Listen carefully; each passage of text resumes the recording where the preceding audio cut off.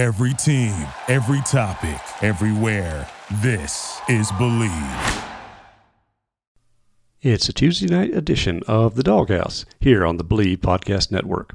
Welcome back to The Doghouse, and this is your host, David Murray, and we're back to talk about, or rather to let the coaches talk about, what's going on as Mississippi State prepares to face South Carolina. Now, we will talk with both coordinators, obviously, in their post-practice press conference this afternoon about the results of the LSU game, what they saw, if there were any positives. Yes, we do look for positives, but bluntly, what went wrong and what is there that they can start working on towards next week, because the season doesn't stop. Bulldogs have another SEC game, this time a road game. And we look into such topics as maybe does going on the road help you gather as a team? I know we asked Will Rogers and Jaden Crumity about that on Monday, and they thought that possibly it could, but mostly it's just a matter of where it's home or away. The Bulldogs have to pull themselves together, not listen to the outside noise, which, by the way, is not a call-out of fans.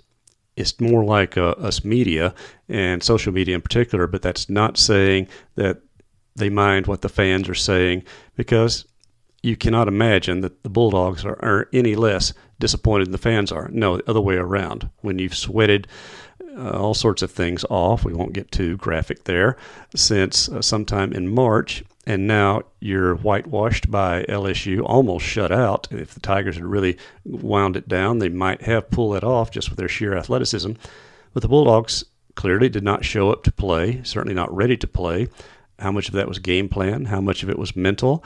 How much was execution? I think all of the above, but more so mental. I just think from almost immediately, as early as the second play of the game, the Bulldogs were kind of playing the uniform and not the game plan against a Tiger team, which is, again, superbly athletic. But I'm not sure they're the functional team, technique-wise, that they need to be to challenge for a championship. And maybe they do. They've got a good coach, a good staff, and amazing athletes out there, some really skilled players.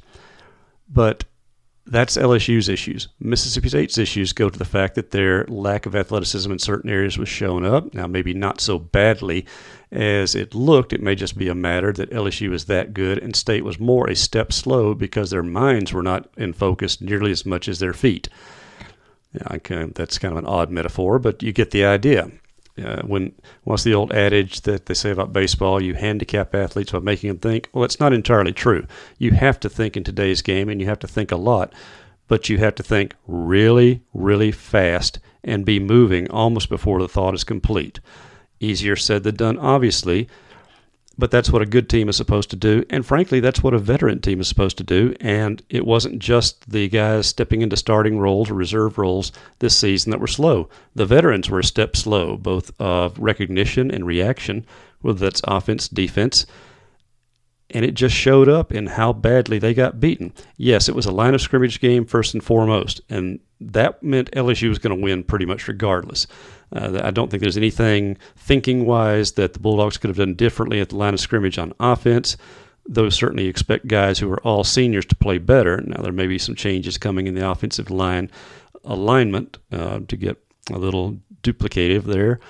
I think the State certainly has some questions to answer at the right tackle position. Maybe Cameron Jones isn't fully back from his injury at the end of last season. Or maybe a change needs to be made at center and go back to last year's system when State in a crunch had to put Stephen Lasoya at center and move Cole Smith back out to the guard position. I don't know. That's up to the coaches to do. And here's a game they have to do it fast because South Carolina, not a terrifically good defensive team in their own right, but they can play aggressive, and they know that they can afford to because they have an offense capable of putting a lot of points on the board. And maybe Mississippi State should follow some of that gambling example on defense themselves, because just sitting back and waiting for a pass to be complete was a recipe for disaster, because the passes were obviously complete. LSU barely any incompletions, no interceptions, and 2 sacks. And a couple of those, one was a really good defensive play, and another one was, I just think Daniel got a little confused, LSU's quarterback, which way to go, and it resulted in a sack because State had the right rush on at the time.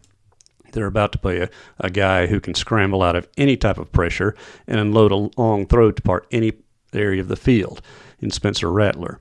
and plus South Carolina playing at home. I know there's all sorts of details we can go into the matchup. We hope to have another podcast to talk about it before the game, although we will be hitting the road on Thursday, get up in the area a day early, and then make our trip over to Columbia on game day. 7:30 kickoff in Columbia. Yeah, not happy about that at all, because that means I'll be getting back to my wife's house in the Charlotte area. Probably around 3 or so in the morning, and then we'll be making the trip back to Starkville all Sunday. I'll be riding, she'll be driving, and that's just how it's going to be on that. But that's what we do to cover the Bulldogs, and including our coverage is talking to the assistant coaches and the coordinators, which we have right here. We will throw up Kevin Barbay first, because his offense really has some questions to answer, obviously, about what they're going to do with quarterback. And it seems clear that Will Rogers will remain the starter. I don't see any particular reason right now to change, unless it just comes out the fact that if he shows up for this game in the same fashion as the last game, then you've got to make some serious questions. I don't think so. His record of bouncing back is pretty good in most regards. And again, this is not a defense of the caliber of LSU. But at the same time, he can't assume anything. He's got to be on his game, unlike anything so far this season, and go back to some of his best efforts, Arkansas and Texas A&M of last year, pull that game back out of the bag and throw that at South Carolina. And I do mean throw, because while the running game remains the core of this offensive approach, Jaquavius Marks has already taken a beating just 3 games in, and Simeon Price, we're not sure of his availability for this game, so maybe a good chance to get Seth Davis and Jeffrey Pittman more snaps in there as well. As far as receiver positions, we delve into that today with Chad Bumpus, and he made it clear that while nobody played well in the LSU game, with the exception of Tulu Griffin and Xavier Thomas, and that's 2 of your younger guys, it simply comes down to they've got to rise up, make plays, and no excuses. Just beat the defense. Read the defense correctly, get where the ball is supposed to go, and that was partly behind several of Will Rogers' incompletions against LSU. The receivers simply read the defense wrong, made the wrong move, and by that time the pressure's already on the quarterback, so no time for the readjusted pattern. That just happens, but you see veterans on the field, it shouldn't happen, whereas some of the younger guys are making more and better plays. So we're going to watch what they do with the receivers position, the rotations there. I know that we talked with Chad about Creed Whitmore, and simply the fact that he plays Tulu Griffin's position complicates things, because you ain't taking Tulu off the field any more than you have to. The return of Xavier Thomas is giving State a little bit more of an outside threat they desperately need. But as we talked about before, it's time for Justin Robinson, Freddie Roberson, Jordan Mosley. They have got to step up their games. And Jaden Wally as well, although he was not at 100% for the game, and there was no point putting him out there against the LSU secondary that, while not technically sound, is a heck of a lot more athletic. So he sat out the game. He's expected to be available for this game as well. On the defensive side, maybe some looks at using different linebackers. Coach Matt Brock, the defensive coordinator and linebacker coach, didn't really respond to my question about what's going on with the Sam linebacker position, but I think it's evident there that J.P. Purvis is struggling to be the guy they need there. Deshaun Page, who's gotten the start, he's had some mediocre games as well. Do you go with a younger athlete in Lewis who may not know everything to do, but in a game like this, when it's going to be preeminent to chase down the quarterback, maybe you need that much more than you need some of the interior guys blitzing. Just a suggestion. State may be still short on the defensive line. We do not know what the status of nose guard Calvin Dinkins is for the second week. He had to miss the LSU game. Trevion Williams was injured. He left the field. It didn't look like a bad one, just wearing a boot on the left foot. No comments about his status for this weekend as well forthcoming, so another wait and see. And if you want to see or certainly hear, stay in tune with us on Gene's page, because we'll be at the game filing a live game thread as well, and other social media reports. Well, that's 10 minutes of me babbling, so let's get straight to what the coaches had to say in this Tuesday evening edition of the Doghouse. This is your host, David Murray. Thanks for listening, and if you like what you're hearing here on the Believe Podcast Network, give us a like on Apple Podcast. Coach Barbay, having looked at the game, what do you take away from the LSU game that you can move forward and build on the upcoming games? Well, obviously we're disappointed, and we've got to do a better job. from a standpoint of where we got to improve. We're playing in third and long so many times, and we've just got to get better on first and second down.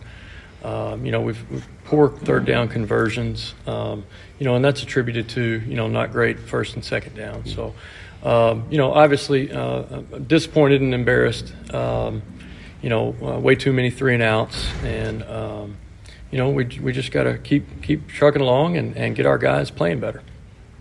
We've seen Mike Wright use, 3 different ways in 3 different games, just in terms of that snap counts and all that. Do you feel like you, Zach, and the offensive staff have a confidence of how to use him going forward, or is that still, a process, going into this game? Yeah. Mike is a talented player, great kid.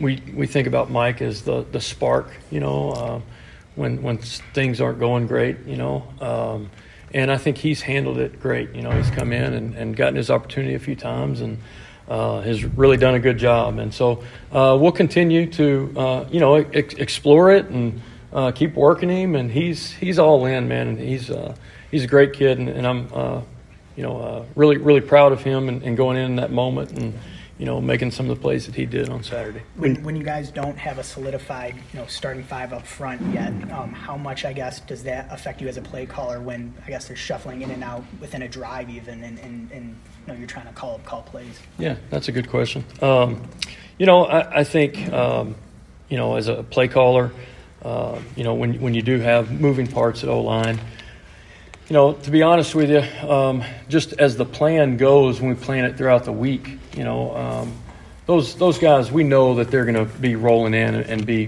going through there. So on game day, it doesn't really affect me quite as much.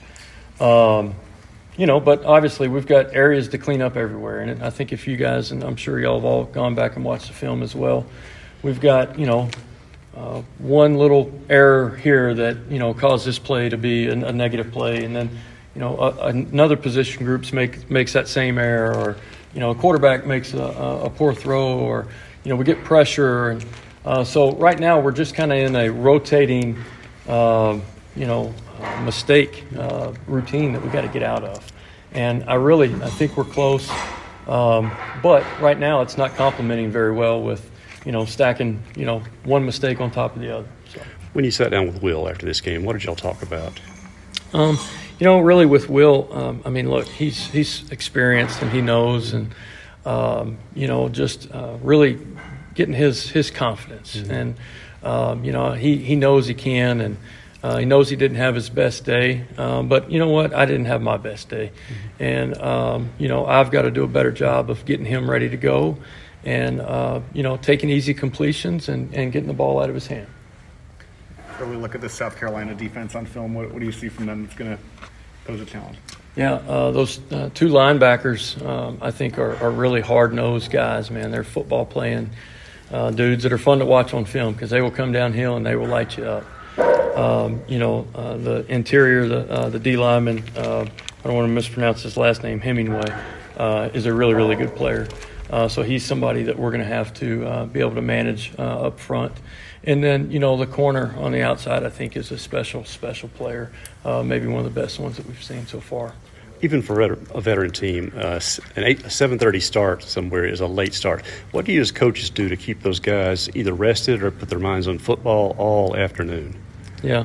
We have meetings in the morning time, and then they have a little bit of rest time where they're watching games, and then we get back and we have more meetings and walkthroughs. And but there's a balance of not trying to, wear them out, mm-hmm. But have them prepared for those late night games, because it's a lot of sitting around at a hotel, when you get there the night before. We haven't had a chance to see him, obviously, since camp ended, but what's Chris Parson doing right now? Yeah, Chris is he just got done with one of the scrimmages out here, coming along really nicely.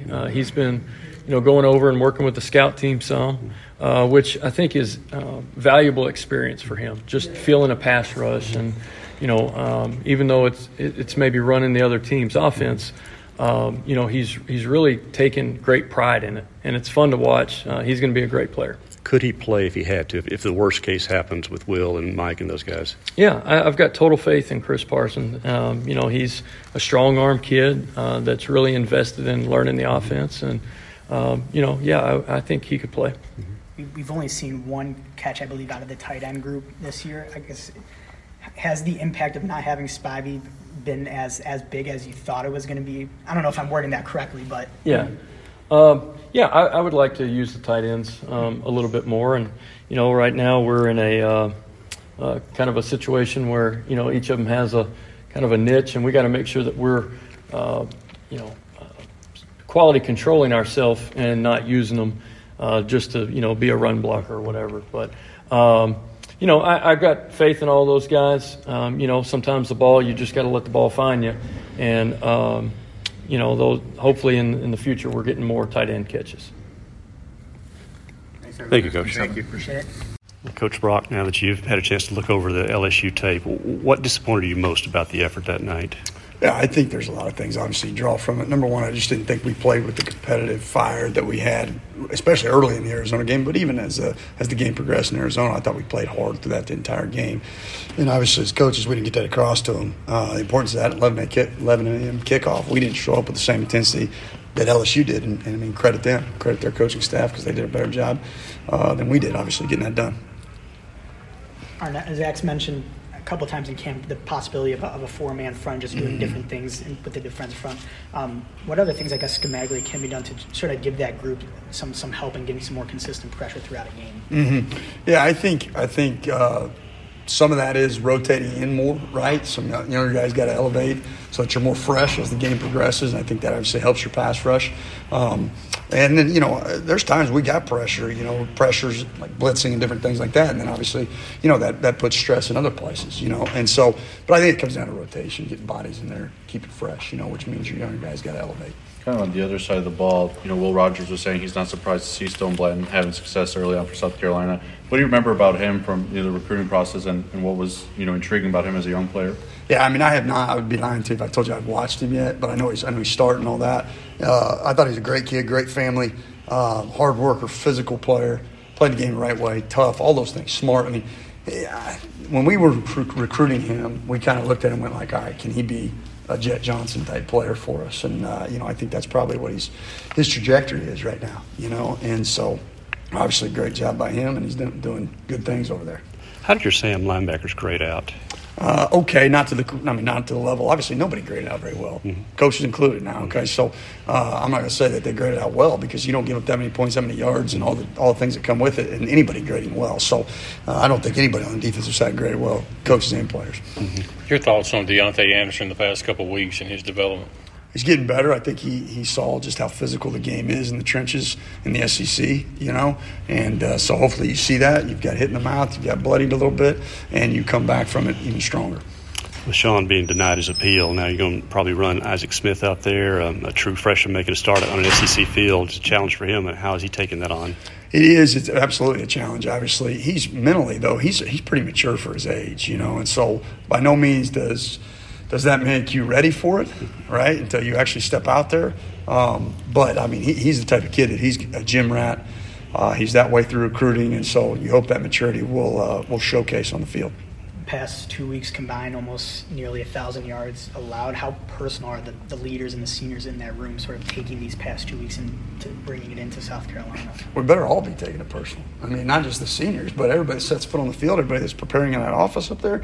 You give up that many yards, you give up that many points. I mean, if that doesn't put a pit in your stomach, I mean, you're not the type of competitor we need, and that's across the board. So nobody's happy with it, but I wouldn't just say it's just the seniors. I mean, it's got to be a whole thing, whole organizational mentality. Kind of along that, Will and Jaden were talking about the players-only meeting earlier today. I guess just is that a promising sign to see some of those veterans taking that initiative and wanting to set a message, without the coaches having to?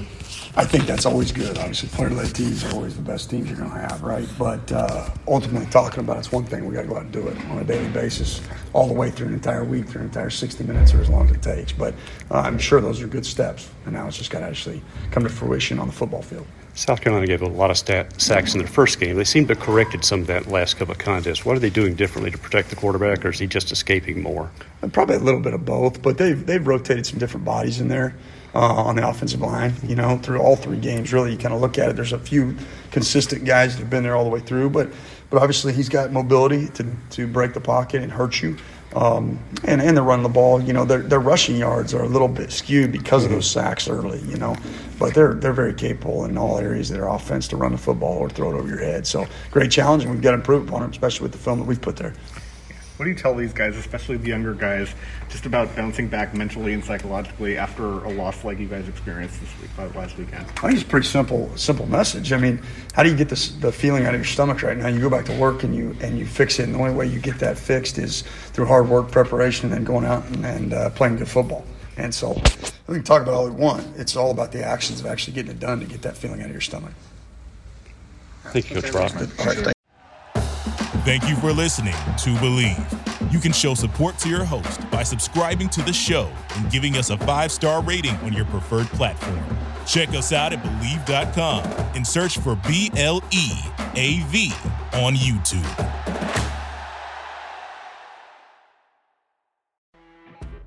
You know when you're listening to a true crime story that has an unbelievable plot twist that makes you stop in your tracks? That's what our podcast, People Are the Worst, brings you with each episode. I'm Rachel. And I'm Rebecca. We're identical twins who love true crime cases that make you say, didn't see that coming, and we hate the people responsible for them. Listen to People Are the Worst now on Apple, Spotify, or wherever you get your podcasts.